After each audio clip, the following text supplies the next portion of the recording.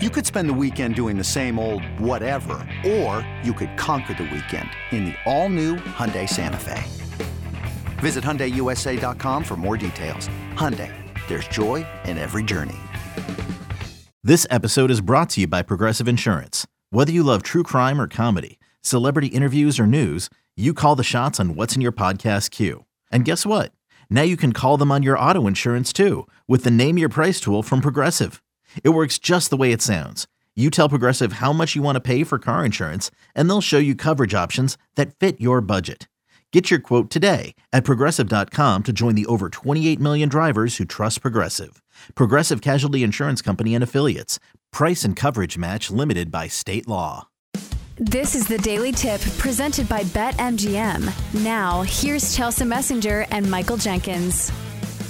Another place I might be a little bit old is South Beach, Miami, Florida. That is where Damian Lillard wants to go. He has told the Portland Trail Blazers he wants to leave. He wants to go to the Heat. The problem is, Chelsea, is that as much as Dame has done for that organization, the Blazers have told everyone, quote, they are open for business. So they are seeking a combination of young players. They want draft picks. They certainly want cap relief. So we could see Damian Lillard leave. I think we will at some point. They will try to accommodate that. But at the end of the day, he doesn't necessarily get to choose where he wants to go because Portland doesn't have to do anything here. They can help him out. And certainly if you're a superstar in the NBA, you dictate a lot of these moves. But it's not like he's coming up on some sort of free agency. He is signed through, I believe, 26-27 season. So Portland's going to do what Portland wants to do.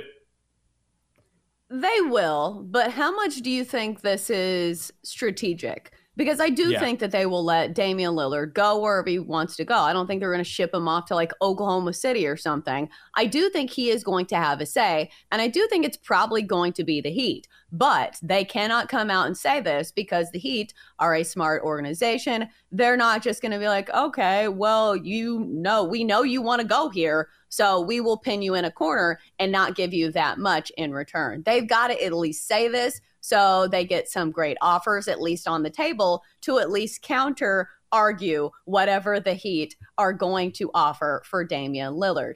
It does feel to me that it's going to be the Heat. Doesn't it feel like that's where he goes to you? Because do you think they'll let him choose? I feel like they will. They have to. I feel like they will try. At the end of the day, as we always say on this show, Chelsea, it is a business. And reportedly, one of the guys up for perhaps being traded, if you're Miami, is Tyler Hero, but the Blazers apparently don't really want him. So you could see another team come in. Maybe it's a 3-team deal. I think the Blazers will try to accommodate Dame. The takeaway for me is, yes, they will. But certainly, at the end of the day, they're going to do what's best for them. So I think it happens. But based on the initial reports we see, they're going to have to bring in someone else. Right. And I don't doubt that it could be a 3-team deal. But from a betting standpoint, is this the time that you put money on the Heat to win it all? If you do think that Damian Lillard goes to Miami, because those prices are definitely going to change. If Damian Lillard does, in fact, get a deal done with Miami, it does feel like a Miami team that is maybe just a couple pieces away. We saw how far they went in the postseason this year. Just, what felt like determination and grit. Imagine if they have somebody who can make those dagger threes other than just Jimmy Butler at the end of the game. I will say Gabe Vincent is elsewhere now, but still feels like a Miami Heat team that is fully capable of working with the pieces that they have to get pretty deep in the postseason. So we'll have to wait around on this one. It feels like we've been waiting forever. Doesn't this feel like the Lamar Jackson saga where I'm like, all right, we've been hearing about it so much. Like, just wake me up when it actually happens. Yes, I agree with that totally.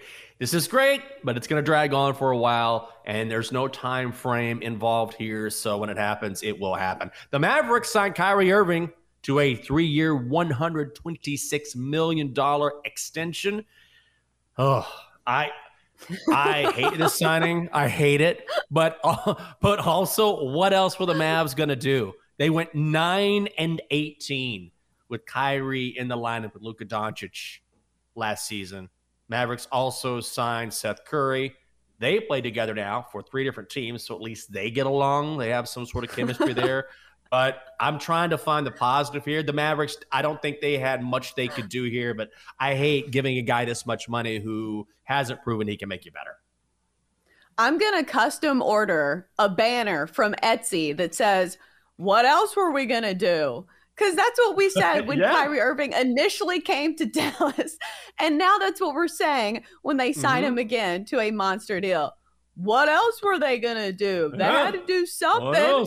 Well, I was hoping it would be more than this, because we know the story is out on Kyrie Irving. Yes, when he is at his best, he can score like 90 points against the Orlando Magic. We've seen that before. And in isolation, he is one of the best basketball players in the league. But still, is the juice worth the squeeze for somebody who misses a lot of games, for somebody who has like these off-court problems, and somebody who doesn't look like he meshes that well with Luka Doncic? So I don't know. I feel like if it was my investment, is not one that I would make. But again, you got to point to the rafters and say, look at the banner.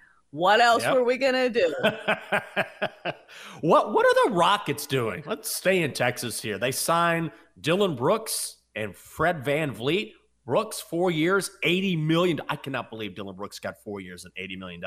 Fred VanVleet, a 3-year, $130 million deal. So Brooks is a great defensive player. We know that. Fred VanVleet, I love Fred VanVleet. Great locker room guy. Very underrated. Averaged 19 points, 7 assists last season. But I don't necessarily know if this is the right move for the Rockets or with what they're trying to do. But then again, they've got Ime Udoka, a guy who can certainly coach in this league, and maybe this is part of the plan. I'm not necessarily – I think it's my bias against Dillon Brooks. I just hate Dillon Brooks. But if you want a good defender and you certainly need that for any squad, then I guess it's a good signing. It almost feels like you have to take the goggles off for a second and look at Dillon Brooks objectively speaking, because I think you're feeling the exact same way that a lot of people are. Because when Dillon Brooks was in the spotlight in those postseason games against the Lakers, he was god awful. And that's probably a lesson that he needs to learn. Not trash talk the king. Don't talk trash to LeBron James, especially when you have those type of performances. But Dillon Brooks is a good player when he is actually playing well. Defensively, he is one of the best defenders in the league. So this is a good pickup for a young team that's on the rise. So they have to put these pieces together. Like, they're not getting huge free agents because that's the place that the Rockets are in. Like, it's not a team that's competing for the best of the best. So you'll take what you can get. And I feel like what you can get is Dillon Brooks and Fred VanVleet. That's about right. I'm with you. I'm very curious to see what the Rockets do and sort of how they bring this team together, but they have money to spend and they are spending it. It is a Daily Tip from BetQL presented by BetMGM. She is Chelsea Messenger. I'm Michael Jenkins, and coming up in just a bit, we're going to cover what happened yesterday at the Nathan's Hot Dog Eating Contest after it was almost rained out. How do you almost rain out a hot dog contest? But it continues, and Joey Chestnut once again brings home the mustard belt. Chelsea, the Lakers are trying to bring home one more title with LeBron James and Anthony Davis in the lineup, and they're bringing the band back together. They signed D'Angelo Russell, 2 years, $37 million. Austin Reeves, 4 years, $56 million. Rui Hachimura, 3 years, $51 million. They add Gabe Vincent, which I really like, and some other smaller pieces. But when you look at the Lakers, what you saw from them this season, they also have obviously LeBron and AD. Is this enough to help them make a real serious push in the Western Conference? I mean, I was a Lakers doubter last year, so maybe I need to check myself on my anti-Lakers bias. They did add some pieces, but I'm not sure if they added the right pieces. I do think it is a good thing that they signed Rui Hachimura to a longer-term deal, like 3 years, $51 million is something that I feel like is warranted for that caliber of player. He certainly proved himself last year. But what do we think about Gabe Vincent? 3 years, $33 million. Do you think that he earned this? Or do you think that maybe it was like a 1 year deal? Because sometimes we'll see this. Guys play amazing for one season, they get a big deal, and then they return back to what we saw in those years previous? I think that's a great question. I think Gabe Vincent should thank his lucky stars that he had. And listen, it's not even, he should thank him, so he should pat himself on the back, because what he did was, I don't know if there's a player maybe outside of Jimmy Butler, but Jimmy Butler's already a known commodity. But outside of a big name player like a Nikola Jokic, who was incredible, or a Jamal Murray, or a Jimmy Butler, was there any player, non-big name player, who increased his value or came more to the forefront than Gabe Vincent? I don't think so. No, him and Caleb Martin, but then Caleb Martin was a no-show in the finals. So I think this is warranted because 3 years, $33 million is not big time player money either. So I think this is a fine deal for a player that probably earned this. But I'm just saying, if you're looking at this team and you're looking at Gabe Vincent to carry the load, I'm not so sure that that's the case.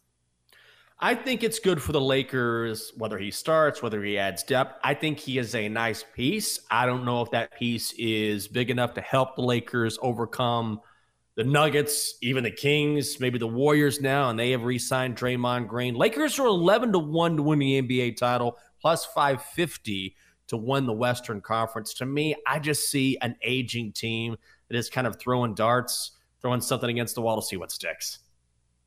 Yeah, I think the West is still going through the Denver Nuggets, and that's the team that everybody is going to be trying to beat, not the Lakers.